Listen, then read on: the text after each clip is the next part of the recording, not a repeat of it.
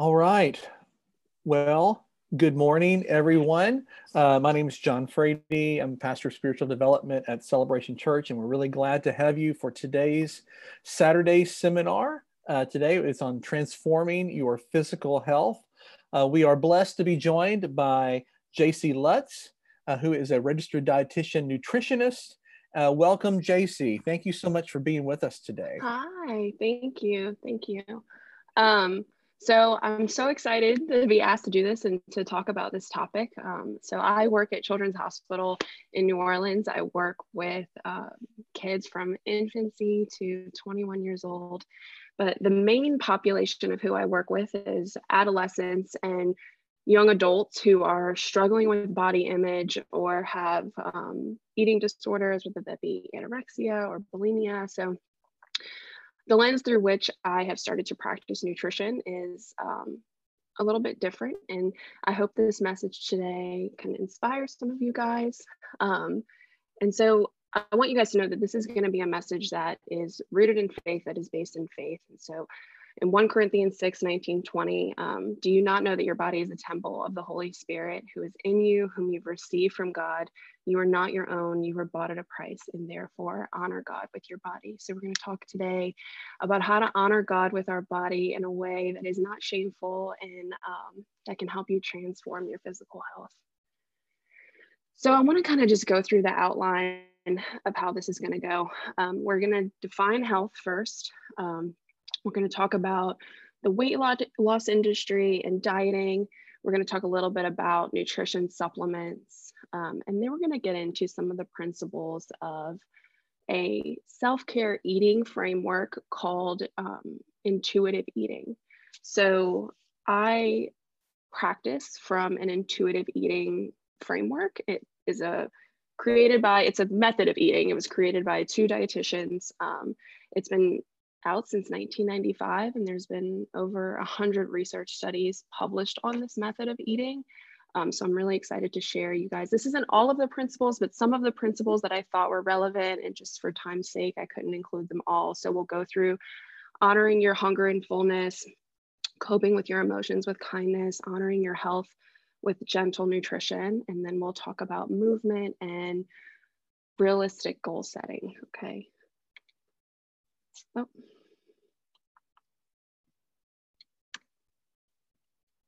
Okay, so the definition of health as defined by the World Health Organization, it is a state of complete physical, mental, and social well-being, and not merely just the absence of disease or infirmity.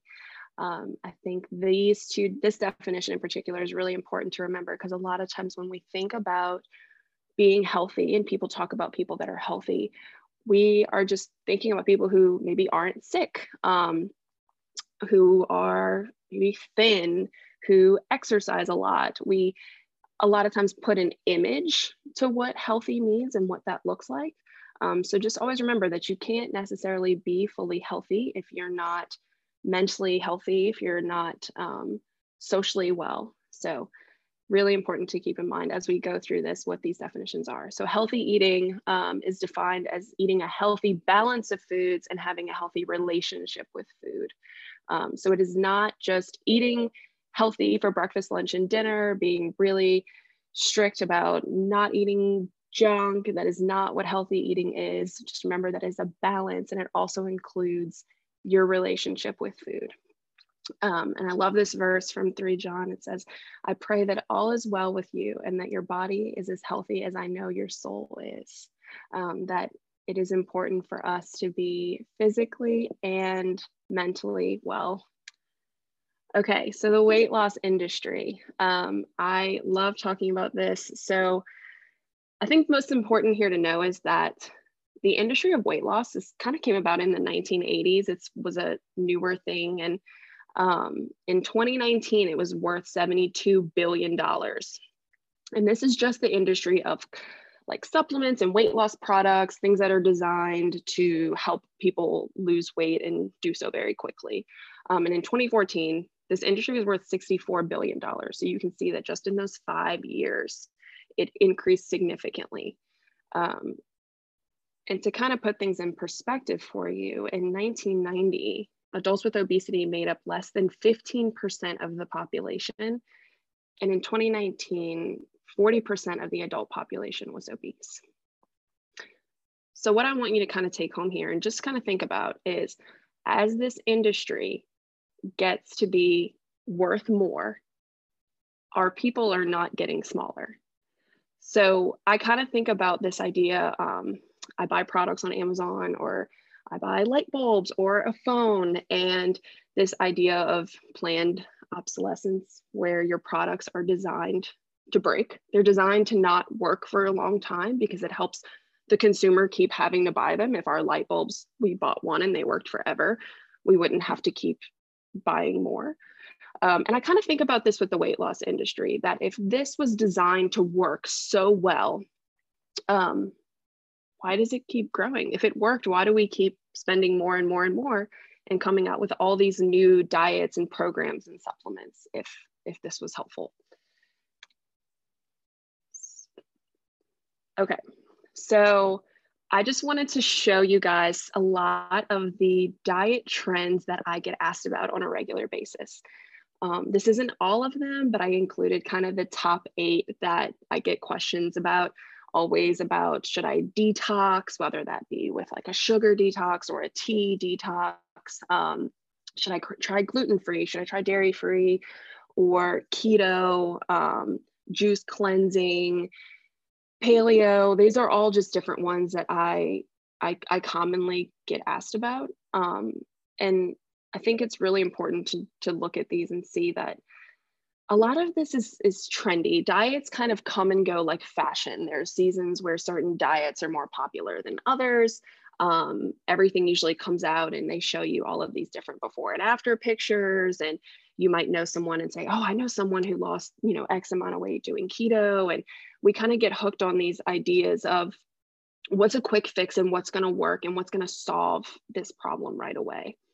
And so as Christians, I kind of want us to realize that these are worldly, very worldly messages.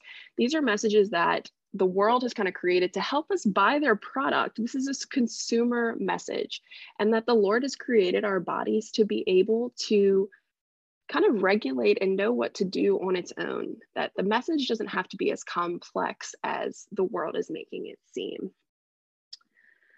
So I wanted to talk a little bit about symptoms of diet backlash. And when I say diet, I mean when you either are going on like a restrictive diet, like one of the ones that I showed, or some people will innocently go on kind of this healthy eating journey and they are not fueling themselves well. They don't know what to do. They just know that they really want to lose weight and they want to get healthier. And so they don't eat as much as they should. So the first thing is losing trust in yourself when the diet fails.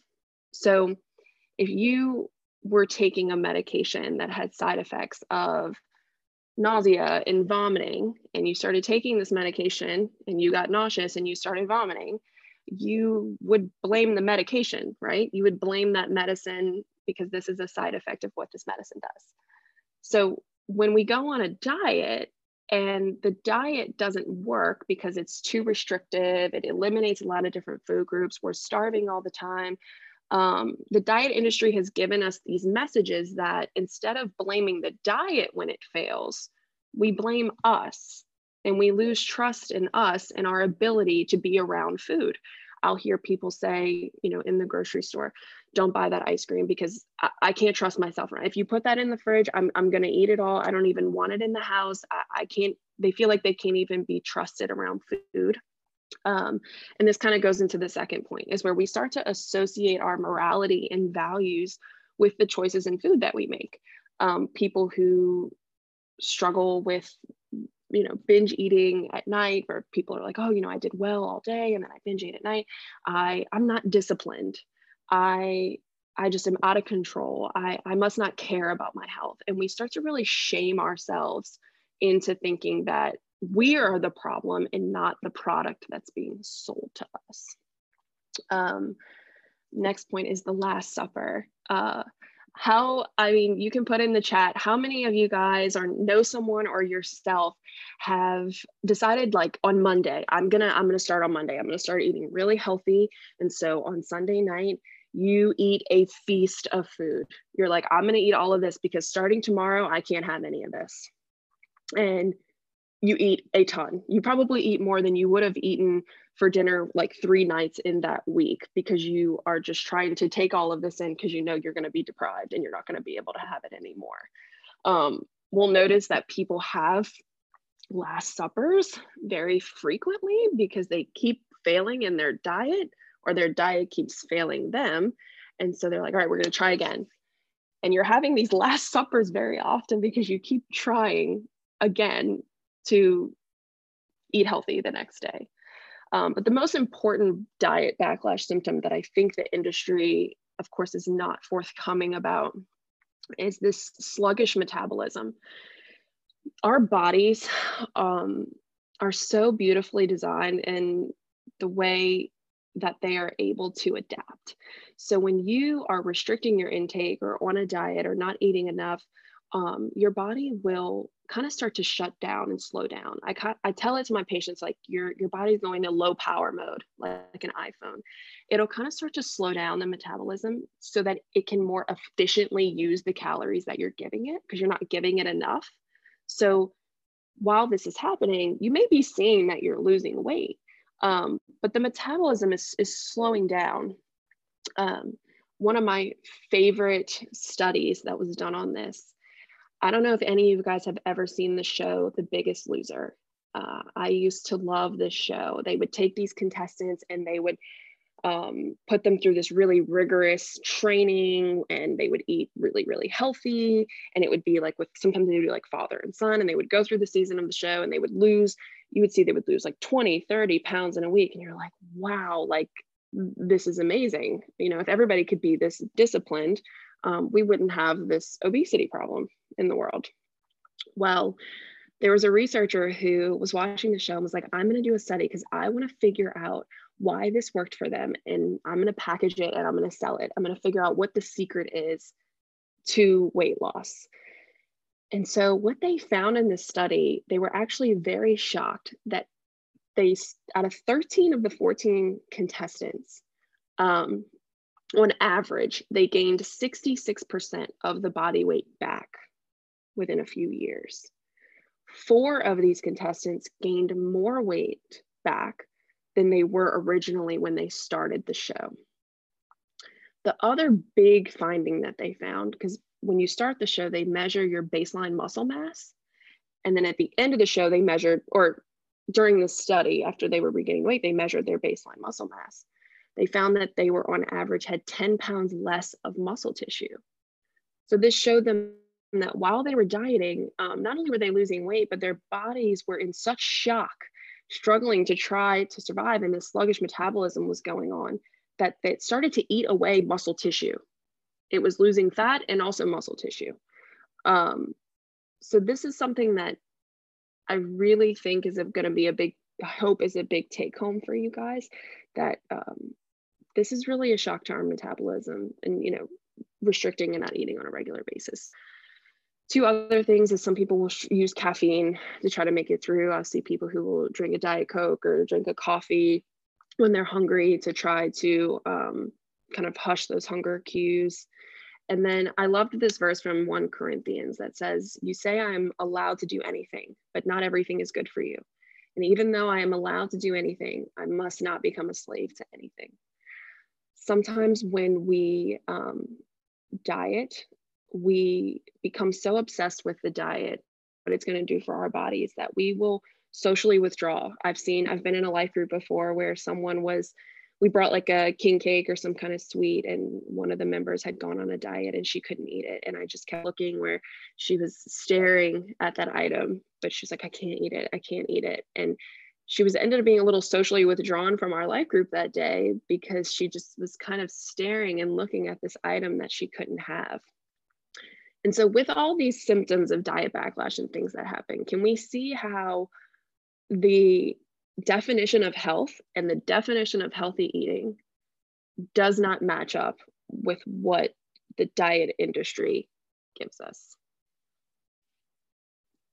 Okay, so this is one of my favorite exercises to do with patients. I will have them go in the store and try to find products that are trying to give them a certain message about thinness and what they're trying to sell to the consumer. So if you can just see a few of these: skinny cow, skinny pop, skinny tea, skinny greens, slim fast, thin slim foods. Oreos have now gotten thin, and I think we are trying to market to people. And I'm not saying that these products are bad. I am not at all. I like some of these products. I eat some of them. What I'm trying to show you is that they're pushing a message on you that may not be necessarily healthy. And if you like some of these products, that's totally fine. I just want to show you what the media is trying to say. Okay, nutrition supplements. This is a really hot topic question that I get all the time. But disclaimer that you should always ask your doctor before you start any kind of supplement. Some supplements, even, biotin or, random good regular vitamins and minerals, they can interact with medications that we take. They can cause heart abnormalities and other side effects. For example, the fat burner one that I'm showing you in the picture, products like these can tend to mess with your heart rate. So I would definitely ask your doctor before you start any kind of nutrition supplement.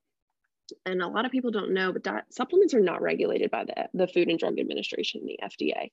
Other drugs that we take that we get from the pharmacy, the FDA regulates these medications. Supplements are not. So when you go to GNC, this is not regulated. They kind of fall under an umbrella where you just have to trust that what they're putting on there is factual. There's no one checking to see if this is true or not. So some of these are kind of a take at your own risk kind of thing. There's a lot of conflicting research on if they work, if they don't work. And I think a lot of them don't have disclaimers that in high doses, some vitamins and minerals can be harmful to your health. We have vitamins that if you have them in excess, vitamins and minerals that you will urinate out if you have too much. There are some that you can develop a toxicity if you take too much of. So do your research and ask your doctor before you take a supplement. And with permission from my brother, I wanted to kind of tell this funny story. My brother Joel, he started a new job and wanted to, boost his immune health. And so he started taking a zinc supplement. It's actually the exact one that's in that picture. And he didn't tell me. He texted me one day. He's like, I'm leaving work. I'm throwing up. My stomach is killing me. I'm having all kind of issues. I'm sweating. My head hurts. I feel awful. And he's like, and this is so crazy because I just started taking zinc because I didn't want to get sick and have to leave work. And I was like, well, how long have you been taking it? And he said a few weeks. And I was like, I looked at the bottle when I got home and I was like, you have zinc toxicity. You're vomiting because you've been taking too much zinc. And he was like, okay, great. So sometimes the way that we'll try to help our health is actually kind of harmful. And in his case, I was trying to remind him, like, you could have asked me. But he definitely learned that lesson the hard way, for sure. But ask your doctor, talk to your dietitian if you have one. Usually when we're prescribing or recommending a supplement, it's because we have a lab value. So like vitamin D, if it's low, we'll recommend a certain dose of a supplement. If the zinc is low, we'll recommend dose. But people in the United States tend to not be deficient in zinc and a lot of other vitamins and minerals. Okay, so now we're going to get into some of the principles of intuitive eating. And this is the first one. And I've been saving this meme for a long time. I found it on Facebook. And this is probably one of my favorite ones. So in the beginning, she's like, okay, I'm going to be healthy today. And for breakfast, she has fruit. For lunch, she has a sandwich. And for dinner, she has a salad. And then her midnight snack is large pizza, mac and cheese, and a bucket of ice cream. And I don't know how many of you guys can relate to this, but as many shares as it had on Facebook, I would assume that a lot of people can relate. Now, It's really, really important when we get hungry to recognize that this is a good thing. It's not your body acting against you, saying that you, oh, like, why? My body just wants me to keep gaining weight. I don't have time to eat right now. I'm trying to be healthy. But hunger is a natural biological cue, and it's a sign that your brain is working and that you need energy. Our hunger cues and our fullness cues are located in our hypothalamus. And it's a good thing if you're feeling hungry. Things are working. Loss of appetite is a symptom of a lot of other illnesses. So if you're feeling hungry, yay, this is good. Things are working. So you want to listen to your hunger cues. You want to keep your body fed so that you don't overeat later. If you do not honor your hunger, and I see this all the time, like this person, fruit is not an adequate breakfast. A salad is not an adequate dinner. And if we don't honor our hunger or feed ourselves to satiate ourselves, we can trigger a primal drive to overeat. Okay. So you are not disciplined because you ate that large piece of mac and cheese and bucket of ice cream. That is actually a biological response to you not feeding yourself well all day. That is your brain kicking on, and it keeps giving you, it's like knocking at the door. Hey, I'm hungry, and you give it fruit. Hey, I'm hungry, and you're just giving it a sandwich, and you're not actually feeling this. So your brain turns on, and it's like pushing these hunger cues harder and harder because it's like, please fuel me adequately. And it gives you this ravenous hunger that when you start eating, you're not even tasting the food. You're just so hungry. You're just shoveling stuff in your mouth. I'm sure, I don't know if it's just me, you have experienced this before. And then afterwards, you feel kind of shameful. You're like, I did so good all day and I just messed up. And then tomorrow I'm going to start again. I'm going to try again. So this can lead to really a cycles of restriction, and then you starving, and then you overeat, and the cycle just keeps going on and on and on. And if you're honoring your hunger throughout the day, your likelihood of overeating or binging at night is significantly decreased. So this brings us to the next. This is another principle of intuitive eating, which is feeling your fullness. A lot of us eat past the point of being full.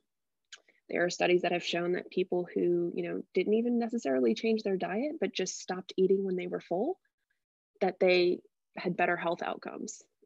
It doesn't have to be that complicated.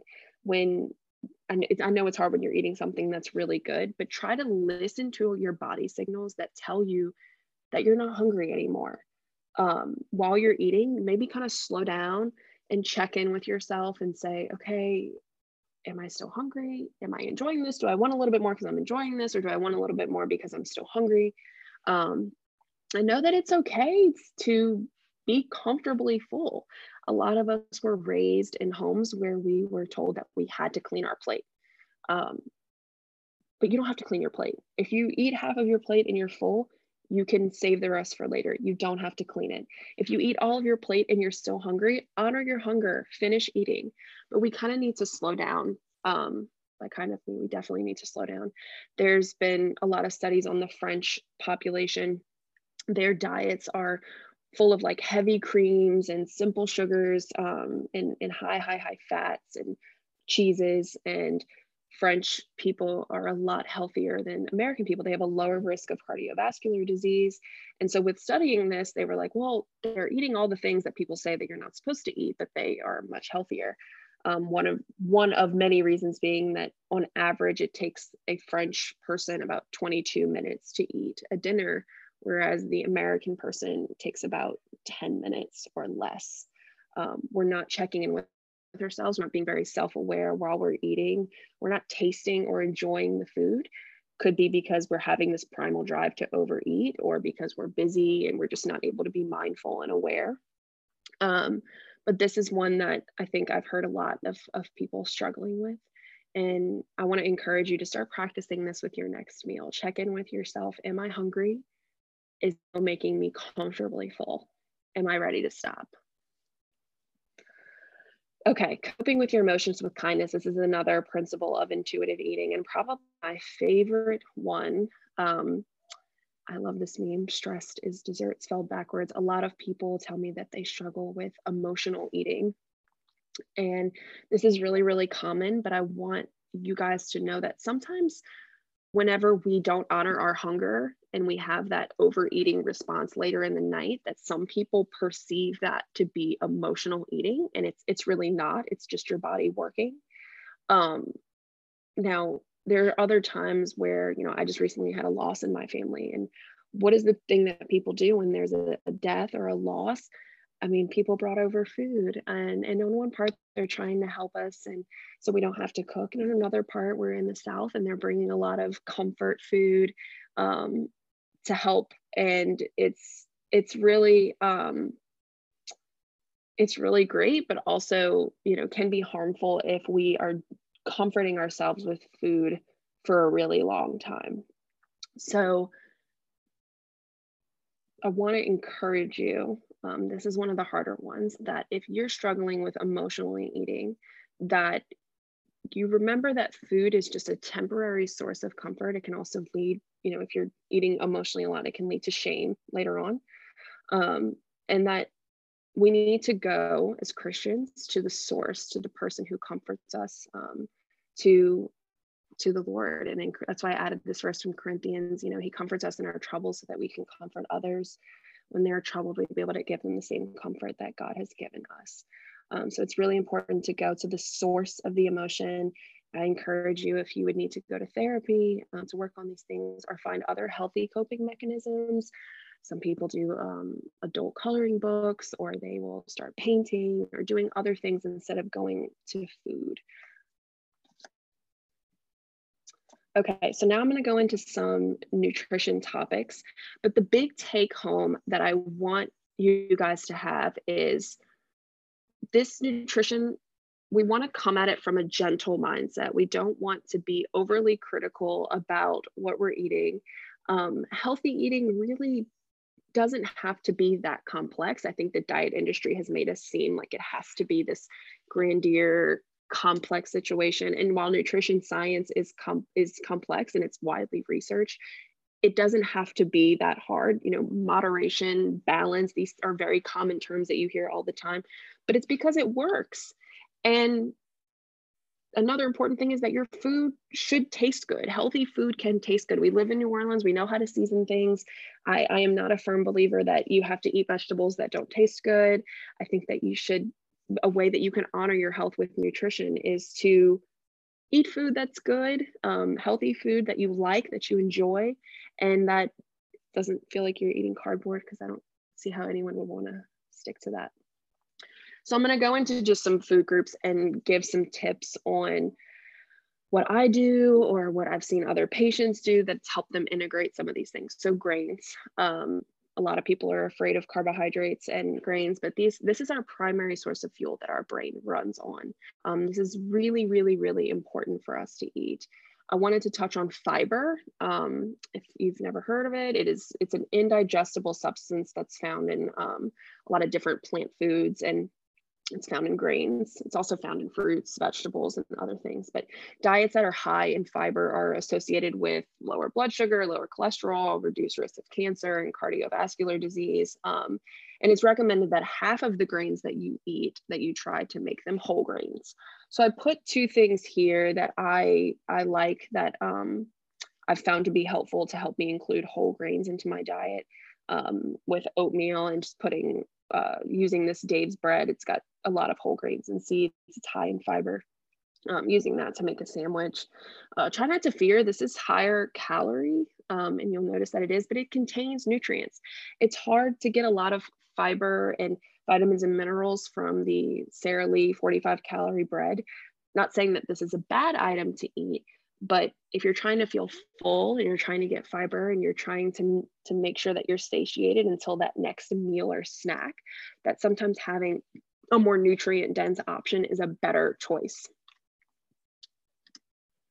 Okay, protein. So a lot of us don't have trouble eating protein. It doesn't necessarily have a bad rap like carbs or fat do. But the main thing I want to you to take home with protein is try to eat a variety. I will plan out. I don't meal prep, but what I'll do is I'll plan out what kind of proteins and meats I'm having for the week, and I'll get some of them from the store, and I try to make it diverse and do like beans and fish, chicken, turkey, and a helpful kind of thing that someone told me a while ago was the more legs that the animal has, the higher fat and I guess, more unhealthy the meat is. So with our cow and pig, those are our four-legged meats that we usually eat, and they tend to be on the less healthy side. Those are the meats you want to try to eat, maybe once, twice a week. Our two-legged animals, so like our chicken and our turkey, those are going to be the ones that you want to try to eat more. They tend to be leaner.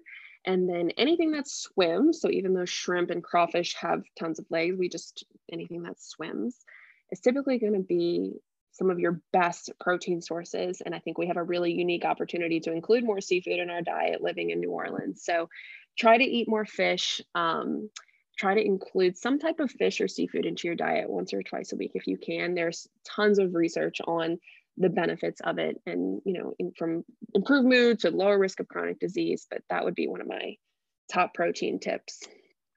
Okay, fruits and vegetables. This is one that I usually never have to argue with anyone on, except that sometimes people tend to be scared of fruits because of the sugar. But studies have shown time and time again that people who eat higher amounts of fruits and vegetables have lower risk of chronic diseases, including cancer. Now, this is a good example. So fruits have tons of antioxidants and phytochemicals and fiber. Phytochemicals are still being widely researched. We still don't even know all of the benefits of phytochemicals. We do know that fruit in general has been shown to really help our health, but I don't want you to miss out on getting all the benefits of fruit from being afraid to have those natural sugars. This is a good example of how nutrition science is still ever evolving, and we still don't know everything that we need to know about it. So keep eating your fruits. I personally find it helpful, and I've found it helpful with patients, to use fruit as a snack, but not doing it alone. So when we pair a fruit with a protein or a fat, it helps keep us more satiated. The more nutrients you have going in your body, so like a protein with a fat with a carb, it kind of clicks to our brain that we're satiated. When we just eat a fruit for a meal, it's not enough for our brain. So for a snack, like I will do sometimes apples with peanut butter, cucumber, hummus, banana, Nutella, and I'll pair these things together, and it'll help keep me a little bit fuller for longer. So I think this is a good thing to do. You don't have to, put tons. You can kind of do this in your own way, especially if you're more of a picky eater when it comes to fruits and vegetables. I encourage you to add things on it, dip things in it to help you acquire a better taste to it. Okay, fats. So fat is a macronutrient that we absolutely have to have. Our brain is actually composed of fats. We use carbs for energy, but our brain tissue is made up of fat. And we use our brain functions best with omega-3 fats. So you also are found in seafood, another good reason to try to integrate seafood into your diet. But one of the main things I wanted to touch on with fat, I've read a lot of stuff about how in the 80s and 90s, this low fat trend came about that I think is kind of stuck, and that there's tons of low fat products, low fat this, low fat that, but we have 4 vitamins, vitamin A, vitamin D, vitamin E, and vitamin K, that are specifically fat soluble vitamins. These vitamins bind to a fat molecule in order to be absorbed in our body. Other vitamins are water soluble, and they can be just absorbed when you're drinking it with water. But these vitamins in particular have to be absorbed with fat. So they found that with the low fat trend, that people were becoming deficient in these vitamins. This is K is your coagulation. People were bruising easier. Their skin, this is your skin, your hair, your blood clotting. These vitamins do a lot in our body. So you don't want to not eat any fat. Olive oil, avocados, canola oil, these are good sources of fat that you can include in your diet. Okay, dairy. This is one that's kind of a hot topic. A lot of people try to stay away from dairy. There's been research that shows this causes inflammation. There's been research that shows that that's not true. So there's a lot of conflicting evidence, but the main reason why you need it is because it's an excellent source of calcium. So and 90% of Americans, as I put on here, don't consume enough dairy. We don't have good bone health here in America, especially for women who are postmenopausal. They have lower levels of estrogen that helps calcium and vitamin D absorb in our body. So women women that are postmenopausal tend to struggle with keeping these deficient, and it can lead to poor bone health, osteoporosis. So if you are able to tolerate dairy, I encourage you to try to do milk, to try to do cheese or yogurt. There are alternatives that you can do, almond milk, soybeans, soy yogurt, that can give you some of these same benefits. But the main take home for dairy is that you really need the calcium that comes from it. Okay, movement. This is an excellent topic. I love this topic. I'm not an expert in movement. I guess kind of an expert in nutrition, not movement, but I find that if you move in a way that feels good to you, you're more likely to keep moving. A lot of people try to go on a healthy journey and they are wobbling into my office because they are like, I'm so sore, I can barely move, and they try to do too much too soon. You need to honor your body with movement. We can celebrate the fact that we have able bodies, that we're able to move, and I encourage you to do it, but try to do it from a place that is healthy, that's a celebration of what you can do, that is honoring God with your body, that you're going to use it, you're going to walk. There are tons of benefits of movement, including, you know, mental health, mood, cardiovascular health, and just even being stronger in general. But what I want everyone to remember is that movement is not a penance or a punishment for what you ate. I hear all the time, I ate this piece of king cake, now I need to go on a run. Movement is not a punishment. And if we keep equating movement with a punishment, it's going to be hard for us to enjoy moving and want to move. So we need to try to view it from a more gentle lens that isn't so shameful, so that we can move every day. I encourage you to try to move for at least, if you're starting out, 30 minutes. And this is going to look different for everyone. For someone who hasn't moved in years, and I say movement as in opposed to exercise, so I don't mean like no movement at all. I just prefer to use the word movement. Who has not exercised or moved in years, this might look like you walking around the block one time, and working your way up to 1.5, working your way up to 2. For someone who is able to do that or used to be an athlete, it might look like doing something a little bit more intense for 15 minutes. I found volleyball. I love volleyball. This is something I really enjoy. I try to do this at least once a week and incorporate it in other ways, but I find that it's the most joyful movement, and I really have fun, and I can have fellowship with other people while I play. So try to find something that you like, that you enjoy, and not punish yourself for moving. Okay, goal setting. This is really important. So just like the Lord like always meets us where we are. We hear this in church all the time. You know, Jesus meets you where you are, wherever you are. I want you to try to meet yourself where you are. A lot of people become very discouraged. They think they're too far away from being healthy. They think they're too far gone to try to make a change. You are not too far gone. You can start setting a really small goal. So we call them SMART goals: specific, measurable, achievable, realistic, and time bound. So instead of saying, you know, by next year, I want to be able to do that rock and roll at 5K. You would want to say, tomorrow at 3 o'clock, I'm going to run for 15 minutes. You know, you want to try to make it very, very, very realistic and achievable for you, and make it specific so that you can really make sure that it happens. For food, for someone who maybe you drink 10 Sprites and 10 Cokes a week. I don't know, just throwing it out there. Your goal might be to drink 5. And this sounds kind of silly, but we're just starting small and just meeting yourself where you are, so that you can check off and you can achieve these goals, and so that you feel good about yourself and you're not feeling shameful, so that you can go and keep going and improving.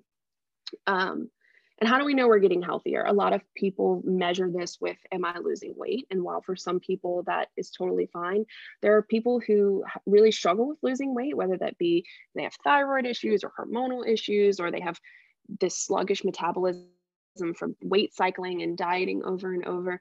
But we know that you can get healthier without necessarily shrinking yourself. So other ways that we could measure that we're getting healthier is by our mood improving. We're getting better quality sleep at night. Our lab values at the doctor may be improving. We're probably have less cravings. We have more energy. We can move more. So these are other things that you should be looking for outside of just weight loss, to show that you're getting healthier.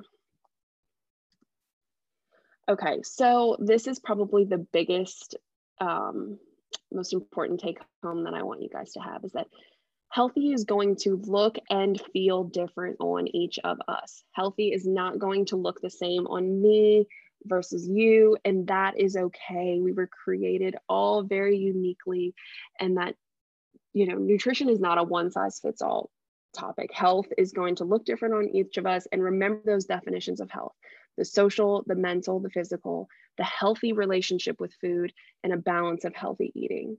Okay, we cannot look at someone and assume that they're healthy or unhealthy. And I see this a lot in the church community, where not so much that we're judging others, but we're very, very mean, and we bully ourselves for eating something, or, you know, the way that we look in our clothes, or, you know, joking about, oh, I need to go, you know, work out after this, or I need to go do this. And we're very, very mean.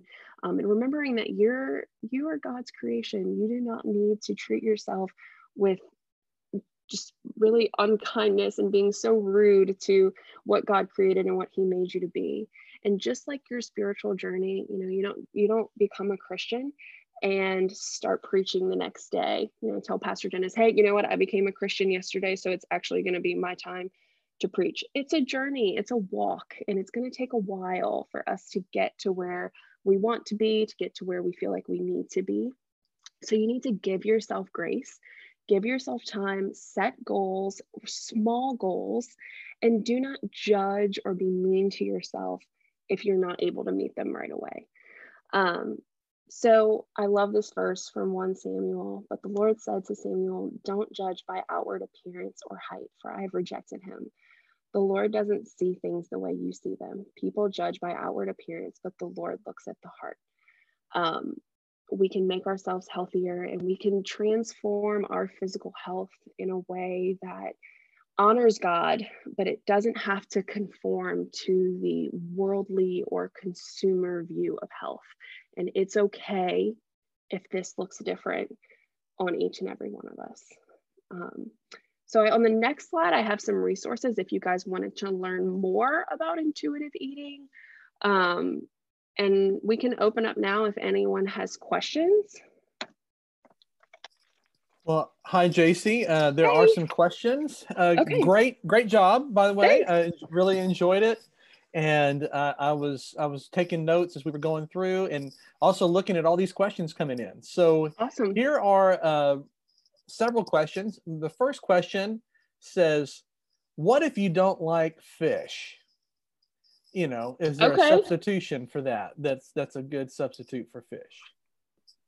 Yeah, you don't have to like fish. I mean, I like to note it just because it's easy for us to have in New Orleans, but if you don't like it, there are other healthy proteins, and there are other ways to get some of the nutrients that are in fish. You can even, this is a good example of a time where it might be good to take a supplement. If you're not eating things that contain omega-3s, this could be a time where you would meet criteria. That would be a good time to take a supplement. Okay. Mm-hmm. Okay. Now, this is a question that has come from, I know this lady, she's a mother. And so she says, how do you incorporate healthy foods when you're on a budget? You know, you're trying to feed your family healthily. And I love this question. Okay. So I work at Children, and I work with tons of families who have this same question and same struggle. And I don't know what your view of buying frozen or buying canned is, but frozen vegetables are just as healthy, and sometimes more, because they're picked in season and frozen while they're in season. And they're a lot more affordable than buying fresh. They last longer. They have a longer shelf life. Buying frozen fruits, buying canned fruits, canned vegetables, they have a really bad reputation, but they're really not bad for us. The salt in the canned fruits gives it a bad rap. I encourage you to drain and rinse. But but there are very affordable ways. And if afterwards or at a different time, I would be happy to help and chat with you more about it too. But I encourage you to buy canned, buy frozen. I even will sometimes look and see what coupons there are for fresh things, but it definitely is possible, and I'd love to help more later if you need it. That's great. That's great. Mm-hmm. That's great. Now here's an interesting question. I eat oatmeal every day, so I think about this, and I was like, the question is, when you grind oatmeal into oat flour, do you lose the benefits of eating a whole grain? I don't think so. But that is a question that I've also never grinded oatmeal into oat flour. Yeah. So that would be something that I would have to look up. But I don't think so. Okay. But I can get back to you on that. Okay. And what about, here's one that we actually talked about yesterday when we were talking about today's seminar. What about intermittent fasting? Okay, so is this fasting, like intermittent fasting is in the trend, or is this fasting for spiritual fasting? I think from what I see here, I think they're talking about like the weight loss. The weight loss intermittent fasting. Okay. So this is one of those things where there's research that shows that it works. There's research that shows that it doesn't. Kind of with the method of intuitive eating, and the take home that I want people to have is that when you're hungry, you should just listen to your natural biological cues that it's time to eat. I'm not necessarily against intuitive eating. I mean, against intermittent fasting. It does kind of go against listening to those natural cues. Now, if you just so happen to only be hungry between the hours of 12 and 8 or whatever it may be, and that fits in with the way that you are hungry, then sure. But I think this framework is more about being more realistic and letting yourself eat and be full whenever you become hungry. Okay, that's a good answer. I know several people doing that. I've thought about it myself, but I've wondered about that as well. Here is a question that I've actually heard a lot, and I've wondered a lot myself. What should I look at, or what should I look for when I'm reading a nutrition label, like in the grocery store? Okay, so that's a great question. I could probably do a whole talk on how to break down a food label. Well, this is a hard question. I guess it really depends on the product and what you're buying, depending on what it is. So if you're looking for a bread, I always look to see how much fiber is in it. I like to eat high fiber bread. So if it has 4 grams or more of fiber per slice, that's considered to be like an excellent source of fiber. I don't really buy for proteins. They're usually don't have a label. For fresh fruits and vegetables, they usually don't have a label, I guess. And I also don't buy a lot of foods with labels, but a lot of what people will tell me that they're looking for in particular is how many added sugars they have, or if they have artificial sweeteners, which that's another topic. But it really, I know this is probably the worst answer, but it really just depends on the product. It's really product specific. Yeah. Okay. Now we talked before, we were talking about eating, certain amounts of protein and different things. So this question says, will a dose of 32 milligrams of protein in the morning last most of the day, or do you need chunks of protein throughout the day? I don't particularly know exactly what that dose of 32 milligrams would physically look like. But typically you need more protein throughout the day. And with the intuitive eating framework, you also, when you're listening to your hunger, you're not just eating whatever, you're kind of hungry and you're like, okay, so what is going to satiate me? Usually just eating 32 grams of protein and not having any more protein throughout the day, that probably won't keep you full. Protein does an excellent job at keeping us full.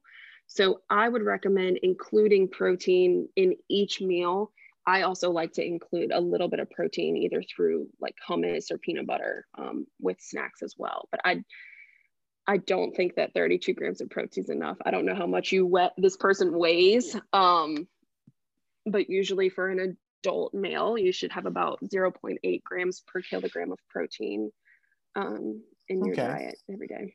Yeah, no, this she replied back and said that she was talking about, like, she meant 32 grams, not milligrams, but like she meant like a muscle milk or something like that. Okay. Yeah. Like in just having that for the whole day, like Yeah, for like that is if the that's only your amount of protein for the day. Yes. I don't know. I don't think that would be Sufficient. that would be enough. No, that's not sufficient.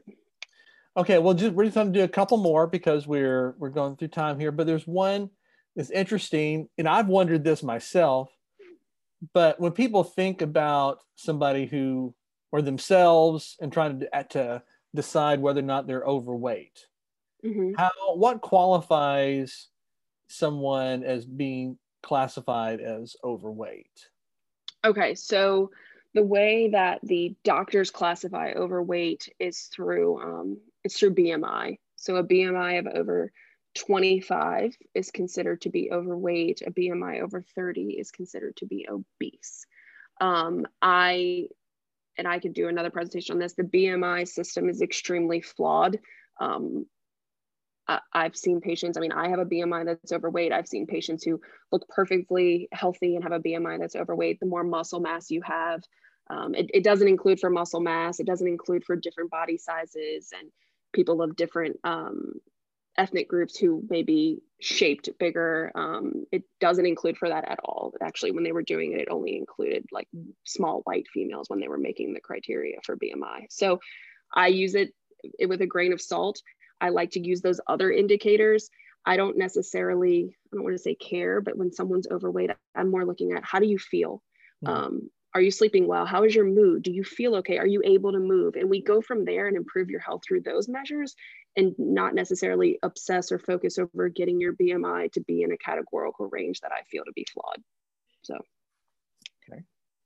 Okay. And one more thing, one more question. And this is something that we've learned a lot here at Celebration Church and through different studies in the financial world, but we've learned a lot about the importance of taking baby steps and working from baby steps. And I appreciated your teaching that you included on, if you're here, try to make, incremental improvements as you go through. Would you just speak for a moment on the importance of that and why it's important not to try to go from jump ahead to 100? Yeah.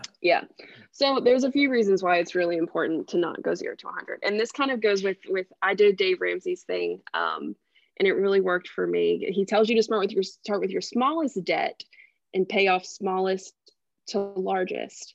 And why is that? And this is similar to with our fitness goals or our healthy eating goals. If you try to conquer that large one first, it doesn't give you confidence or momentum to keep going. Once you pay off that small one, you're like, all right, I just paid off my $600 credit card, and you kind of on a roll and you're ready to go. And you need that confidence. You need to know, like, look, I did it, even though if it's something really small, and you use that confidence as momentum to keep you going. So if you just have this huge goal and you don't necessarily have framework of how you're going to get there, and you're kind of just trying to jump to this large, insurmountable, or what feels like insurmountable goal, what's going to happen is it's going to seem very overwhelming, and you're likely not going to reach it. It's going to create you feeling really shameful about yourself. And that's kind of what the diet industry does to us too, is that it makes us feel kind of shameful when something doesn't work. And when you set a goal for yourself that's not really realistic, and it doesn't have steps, baby steps to show you how you're going to get there, you're probably not going to be able to meet it. And then you're going to blame you. And that's not going to give you the momentum to get where you need to go. So really, really important to write down your goal. And then I write under it steps. And this sounds really silly, but if my goal is, I'm going to ride my bike 6 times this week, I'm writing out scheduling and trying to figure out what block of time am I fitting that in? just riding my bike 6 times a week, that sounds great. But when I'm working, when I have all these other responsibilities going on, I need to figure out where does that practically fit. So we need to get down to the detail of how to make it work so that we can be successful.